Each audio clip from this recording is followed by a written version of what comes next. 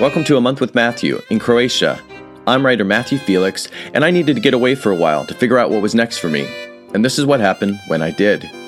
These are travel anecdotes, stories, and ruminations from my month in a small island village in Croatia. From the characters I met, to the experiences I had, some funny, some frustrating, to the thoughts, memories, and emotions that came up for me during my solo retreat in the seaside village in Croatia.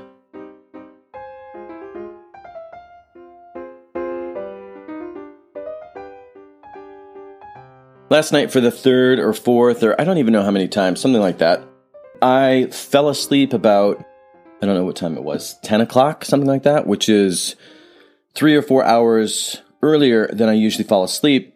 But that doesn't make it, noteworthy. What makes it noteworthy for me is I slept through the night. And that's what's happened 3 or 4 times, or like I said, maybe even more since I've been here. And the reason that's noteworthy is that never happens at home. I never accidentally fall asleep and stay asleep through the whole night. A lot of times around 12 or something, if I'm not ready to go to bed and I'm still being productive, then I'll take like a 20-minute cat nap, and then I keep going for another 2 or 3 hours. So to unintentionally fall asleep 3 or 4 hours usually, or earlier than I usually do, and sleep through the night for me is really, really unusual. And I was thinking about why is that? And I think there are at least a couple possible reasons. One is there are all sorts of reports. Seems like every week there's another report in the news about how we are so sleep deprived, right? How we just don't get enough sleep. And I know for a fact that when I'm at home, or just in general, I constantly push myself. I constantly pump my body full of caffeine, even though I know it's not good for me, and I try to limit the amounts, but sometimes I just use it to keep going instead of listening to my body, instead of listening to the signals that I'm getting that, no, you really just need to sleep, or you really need to take a nap, or you really just at least need to relax. So I essentially abuse my body by, instead of listening, by pumping it full of these chemicals to keep my heart beating at an unnaturally fast pace, hoping that it doesn't catch up with me, but of course it always catches up with us. And it just manifests in different ways. So I think that being out of my day-to-day life, once again, another benefit of not being in my day-to-day life here is that even though I'm working really hard and I'm working a lot of hours each day, I'm working a full sort of quote-unquote work day each day here with 1 or 2 exceptions, but still I have enough latitude because I don't have all these obligations and places I need to be in a fixed schedule that I think I'm just able to feel the fatigue. I'm able to just let my body do what it needs to do. So if it's exhausted and I just naturally sort of it's like it feels as though it has permission to do what it needs to do. Whereas ordinarily I might override that inclination or that any attempt on the part of my body to do what it needs to do, which is shut down and get some sleep. And part of the reason I was surprised is because even though I am working a lot, I'm not working out. I am going to the beach every day and I am swimming for a half an hour every day. So I'm getting some exercise, but I just didn't feel as if I was really exhausting my body. So the first time or two that it happened, that I accidentally fell asleep and accidentally slept through the night, I felt a need to justify it. I felt a need to sort of explain it to myself. Well, maybe I swam harder than I realized. Well, maybe the sun took the energy out of me. Well, again, I felt this need to rationalize, which I should not feel. The point is, my body's tired. I need to just listen to that, honor that, and let it do what it needs to do. Especially here in this environment where there's no reason not to.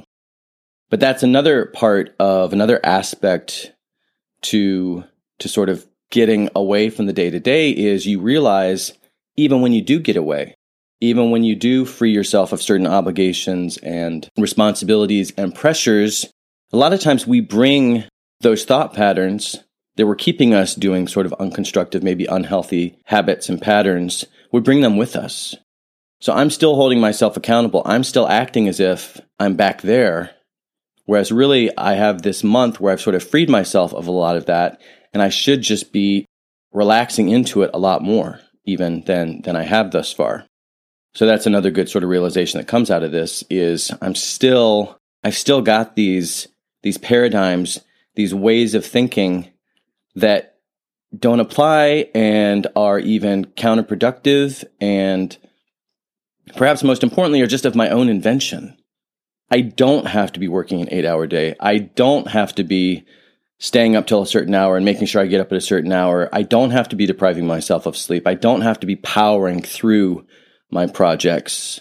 And I say all that because I cannot think in those sort of extreme ways and still be very productive, get a lot done, accomplish what I came here to accomplish, but just do it in a way that is more natural and organic and healthier. Because, of course, again, that is really what all this is about. It's physical and mental health, and acknowledging that if I'm shutting down unintentionally and sleeping through the night, I am probably not doing as well as I could or should with regards to taking care of my own physical and mental health. The good news is I did let myself sleep through the night, and you know what? It felt awesome. It felt awesome to get what must have been like 9 hours of sleep unintentionally. I felt great when I woke up. I felt great at the cafe. I feel great now. And so with my remaining time here, I have 9 days left here in the village. And so with that remaining time, I am going to make a commitment to myself to be more gentle. I think that's another aspect here. To be more gentle with myself, to pay more attention, to honor what I'm feeling in my body, to recognize these thought patterns that might not be serving me, that are just, I'm cracking the whip needlessly when I don't need to, when I can go with the flow and I can get everything done that I need to get done without putting this added, imagined pressure of my own creation on myself. So that is part of what I hope to learn from this and carry forward through not only my remaining 9 days, but of course, these things that we learn and realize, these things that come up for us, whether emotional, intellectual, whatever, that come up for us when we create this space, when we take time out. And so that the stuff that can come up that ordinarily we might disregard or suppress or whatever because we're so busy doing everything else. When these realizations come up and when these learnings come up and when we're able to call ourselves on some of this shit, our own mind games and things like that, the objective here isn't just for me to learn from these things and carry them forward for the next 9 days. The objective is to be aware of these things, change my thoughts and behavior, and carry that new sort of perspective, that new gentler, more self-aware perspective back to my day-to-day life. That's the real point here.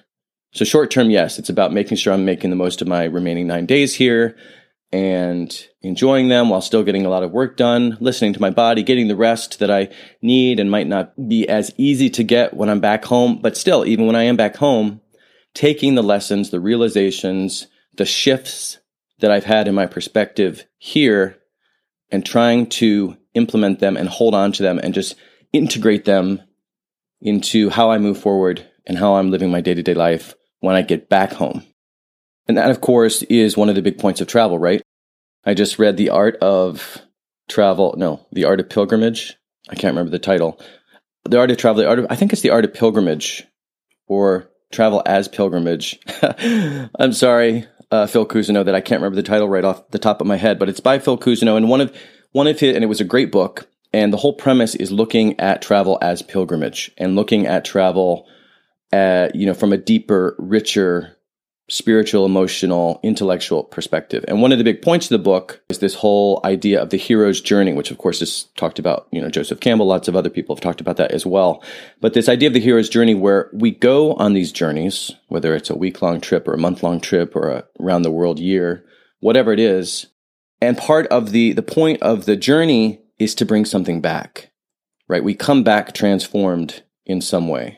We learn something, we overcome obstacles, challenges, self-reflection, whatever it might be. We come back with something from that trip. We come back, we've grown, we've matured, we bring something back with us. And so again, the point here of my thinking about, my sleeping habits and the past few times that I've unintentionally slept through the night is all these realizations that I'm having don't just apply to the next 9 days. Hopefully, I will take them back with me from this time, from this journey, and integrate them as well into my day-to-day life.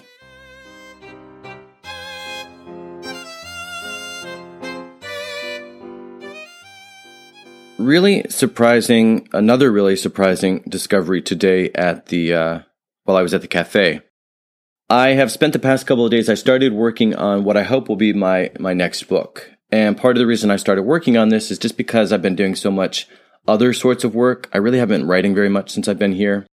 I've been doing research and planning and workshop development and different things like that, all of which have been great and I need to be doing and I'm happy to be doing and exciting to be getting a lot of that stuff done. But I just kind of reached my saturation point with my left brain sort of stuff yesterday, and I just wanted to write. Because after all, at the center of all this, at the center of my creative endeavors is my writing. And sometimes I sort of lose sight of that because I'm so busy podcasting and promoting my writing that I've already published and all the other different things that I've got going on. Because if you want to live from your creativity, there's so much business related stuff that you have to take care of as well, that I haven't done much writing for very long, other than, each week I do write my podcast episode, the script for that and stuff. So I am, in a sense, writing, but, not creative writing of this sort that I'm talking about. I've been doing that the past couple days. Well, I just happened to notice. Now, I've been telling people when the new book comes up, when what I think will be my next book comes up, I usually say to people, yeah, I've already written 15,000 words of it. And just to give you a sense, if you don't know, a novel is like 70,000 to 90,000 words, say, an average novel. Well, so 15,000 words would be, this isn't going to be a novel, so maybe this would be shorter than that. I think my Morocco book, which I sell a lot of, is only like 35,000 words. So it doesn't have to be 70 to 100, 70 to 90,000 words. So I just throw those benchmarks out there to give you an idea of how much 15,000 words might mean with regards to progress on a project. Sitting here just now, I realized, this morning at the cafe, and then verifying it just now, I see that I've written, 40,000, or maybe it was 45,000 words. Now that is really, really surprising. 41,760 words. So that just kind of blew me away. And the reason I say I just verified it just now is because I thought, well, maybe, I haven't looked at these files for a long time. So maybe there's some duplicates, maybe some of the chapters got duplicated, or maybe some of the words are somehow can be explained some other way. Well, I just scrolled through all of the pages pretty quickly, but still I looked at them fairly closely, and it looks like it's all legit. Now, a lot of it isn't developed into narrative. A lot of it is just notes, but they're notes that will become part of bigger narratives. And so point being, the 41,760 words, whatever I just said, is actually legit. And that's really kind of blowing me away because I had no idea, because I haven't worked on this for so long, I had no idea I'd already done that much. Now, there's still a tremendous amount of work to be done. I'm not suggesting here that this means that I'm close to being done with the book. It just means that I am way, way further along than I had realized, and that is really exciting.